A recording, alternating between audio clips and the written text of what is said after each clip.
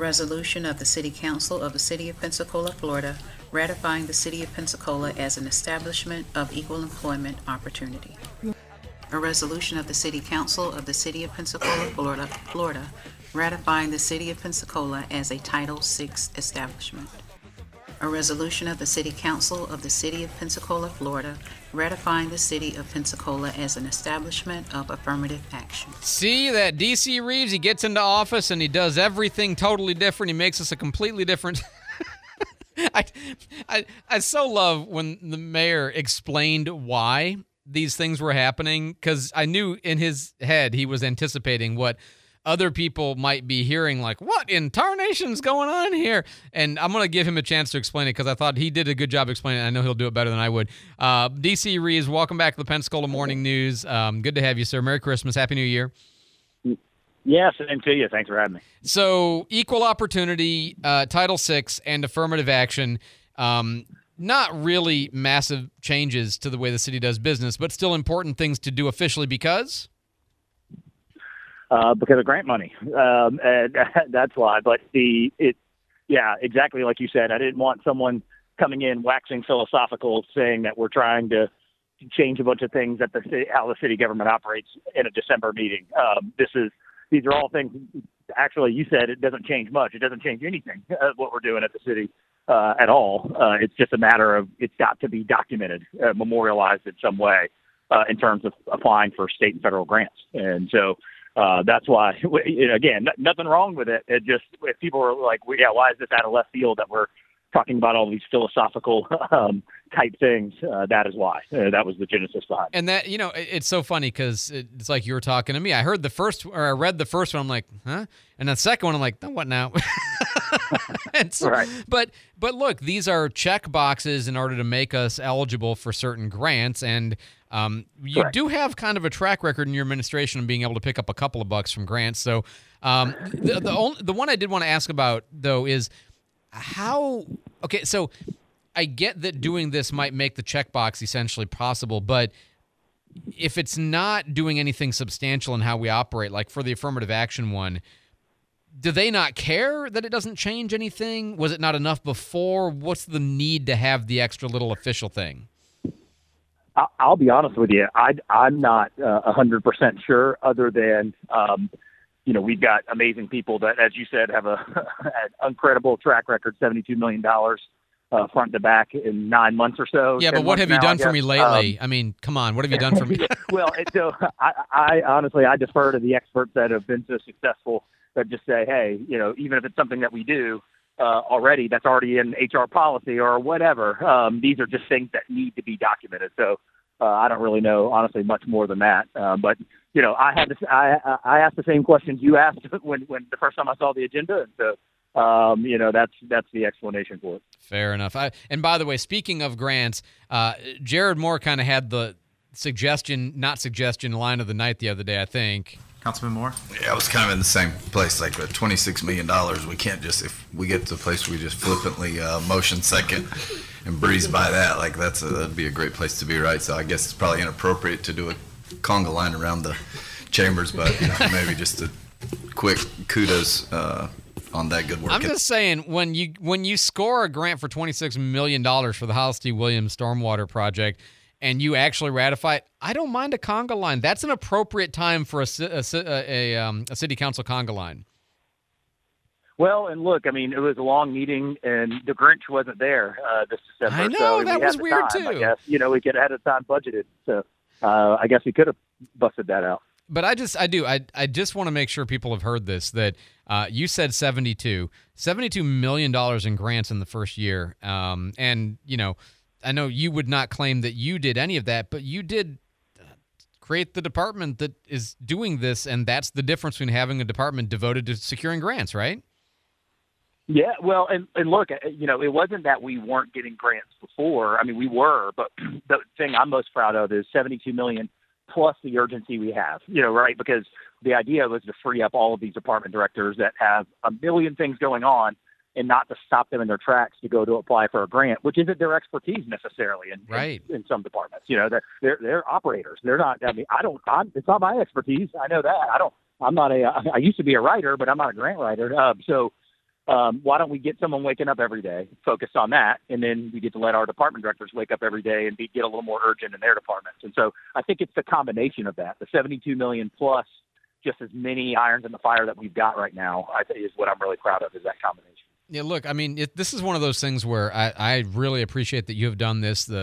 Santa Rosa County has some fantastic grant writers. The city of Milton has at least one, I know, very, very good grant writer. And Escambia County still hasn't come along. They don't have they are looking at it more. The department heads just handle this stuff. And I wish we would go this way because I think it works so effectively. And we would be bringing in so much more money this way. Just a couple of kind of housekeeping notes that are going to matter to people. One is that the new app goes live on January 1st. The old app will still be alive for a while. Is that right, for the parking? That's correct. And as a matter of fact, you can go ahead and download it now. I believe, do not hold me to it, but I believe it is live now. You could actually use it. So even though all the new signage may not be up, this app is so much stronger than the previous Blue Lot app, the Park Pensacola one that you may have on your phone. It's so much better. It'll find right where you are and all that. But yes, both we want to make sure that we take baby steps here, that we don't want anybody getting a ticket that used the old app. So we really don't even, right now it's indefinite how long we'll keep the old one up as well. So if you pay on the new one, Park Mobile, please move to that. But if you forget or your parents or your grandparents don't know to download it and it takes them a couple months, we're going to try to keep that open as well, just to make this as seamless as possible. But yeah, absolutely, January 1st, we go to the new app and I expect that your experience, which we know is the number one root of frustration, it's not the 50 cents an hour. It's the use of the app is the parking frustration. So we wanted to nip that in the bud first. And so anyway, just make sure you and your friends, and if you travel anywhere in Florida, really, if you go to New Orleans, anywhere, you probably already have this app on your phone. It's called Park Mobile. It's a little green and white P app. So just make sure you check your phone when you get to the office, and that'd be great. And I know it'll be definitely a better experience for you downtown. When is the parking changes stuff going to come back to City Council? The stuff that you and I have talked about extensively. When is that supposed to be on the schedule? It's not going to be in January. Probably not even in February. And a lot of it's because we want to sequence this right. I know we will not make 100% of people happy.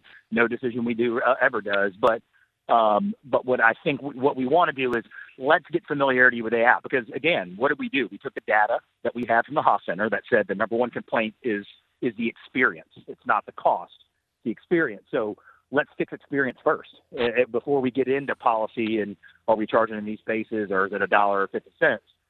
Let's get all comfortable with the thing that hurts us the most, and then we can, start to phase those things in. So we don't have an exact timeline, but I would say March at the earliest, and probably more like April, just depending on how everything migrates. Were you surprised that there wasn't any public discussion of the red light cameras ordinance first reading or the safety, what I'm calling panhandling, but I know the public safety ordinance?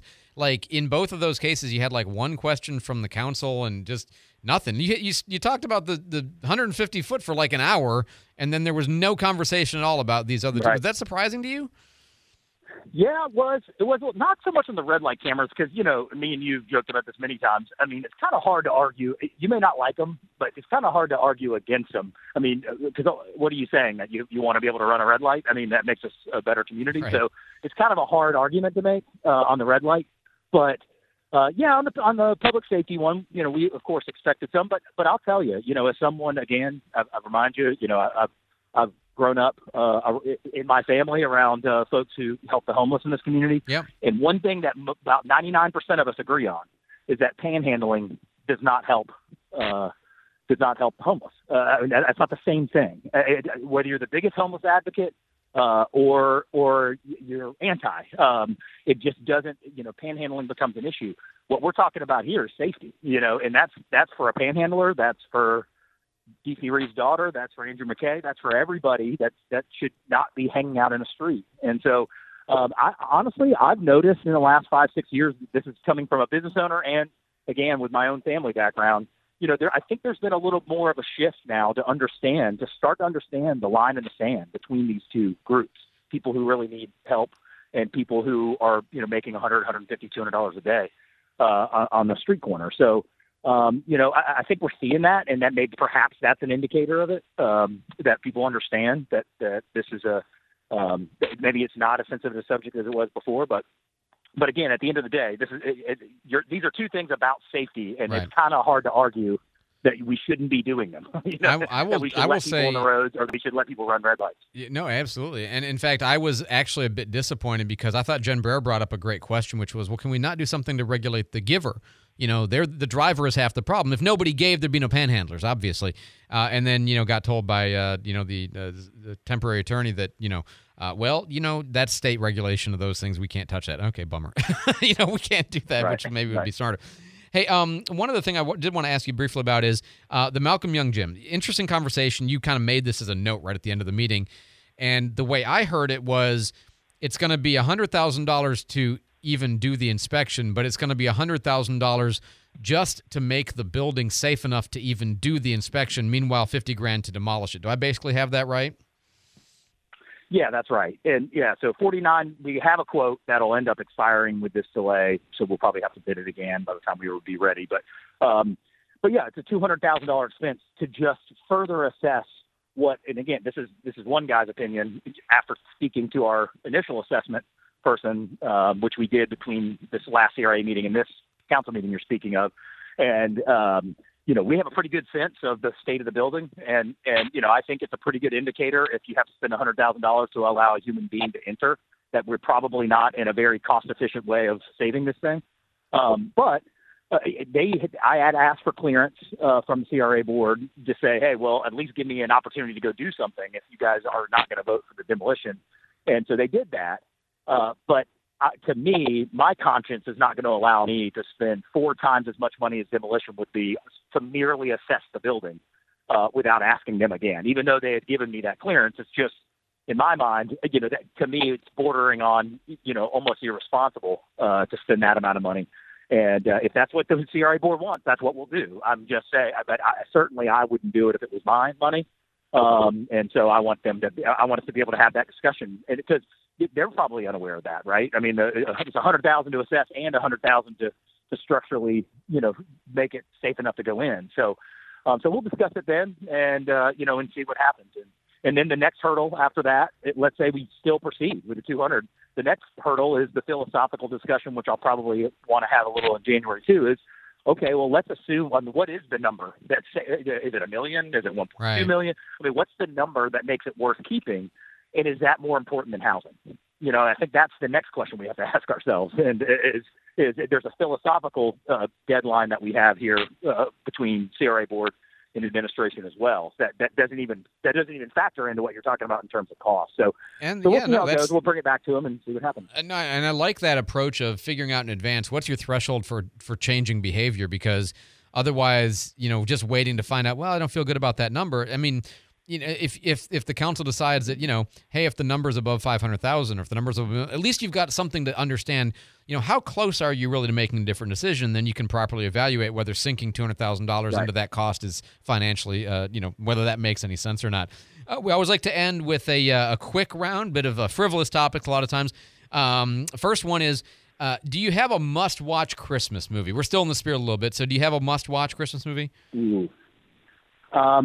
Well, mine's The Elf always, but we watched the live Grinch like 100 times, which I'm like, mediocre on. But this past season, I think we watched it 100 times. This one depends on you knowing, and you may not know. Actually, the next two do. Do you like the new Pepsi logo? Ooh, no, I don't know. Is it? Yeah. It's relatively new. It came out in March, but it hasn't really been in cans until fairly recently. So they put the logo, the script. Well, I guess my answer is no then. Okay, you don't like it because you haven't had a chance to see it yet. That's fair. And then the last one is branding. And this is just a little bit of you might not know, but there's a thing called smooth scrolling or motion scrolling that when you're watching your TV, it has they call it the soap opera effect. It's your TV filling in the frames to make it look what they say is more authentic. Do you like that effect or not like that effect? I actually kind of like that effect. I mean, I know this is not what you're talking about, but I always think about like the extreme example of like the Office camera work, that makes it seem more authentic. I know it's not that, but I'm just, But no, I like it. I think that's good. I know. Yeah, I know more what you're talking challenges to our friendship. Okay, fair enough, though. That's fine. That's why, we like to ask, because a difference of opinion makes a lot of flowers in God's What do you garden. like? That's the way I What like do to you look at it. What millimeter of film do you like on your show? DC Reeves, the mayor of Pensacola, sir, as always, a pleasure. Thanks for the time. We'll look forward to talking to you again next week in the new year. All right, thank you, sir.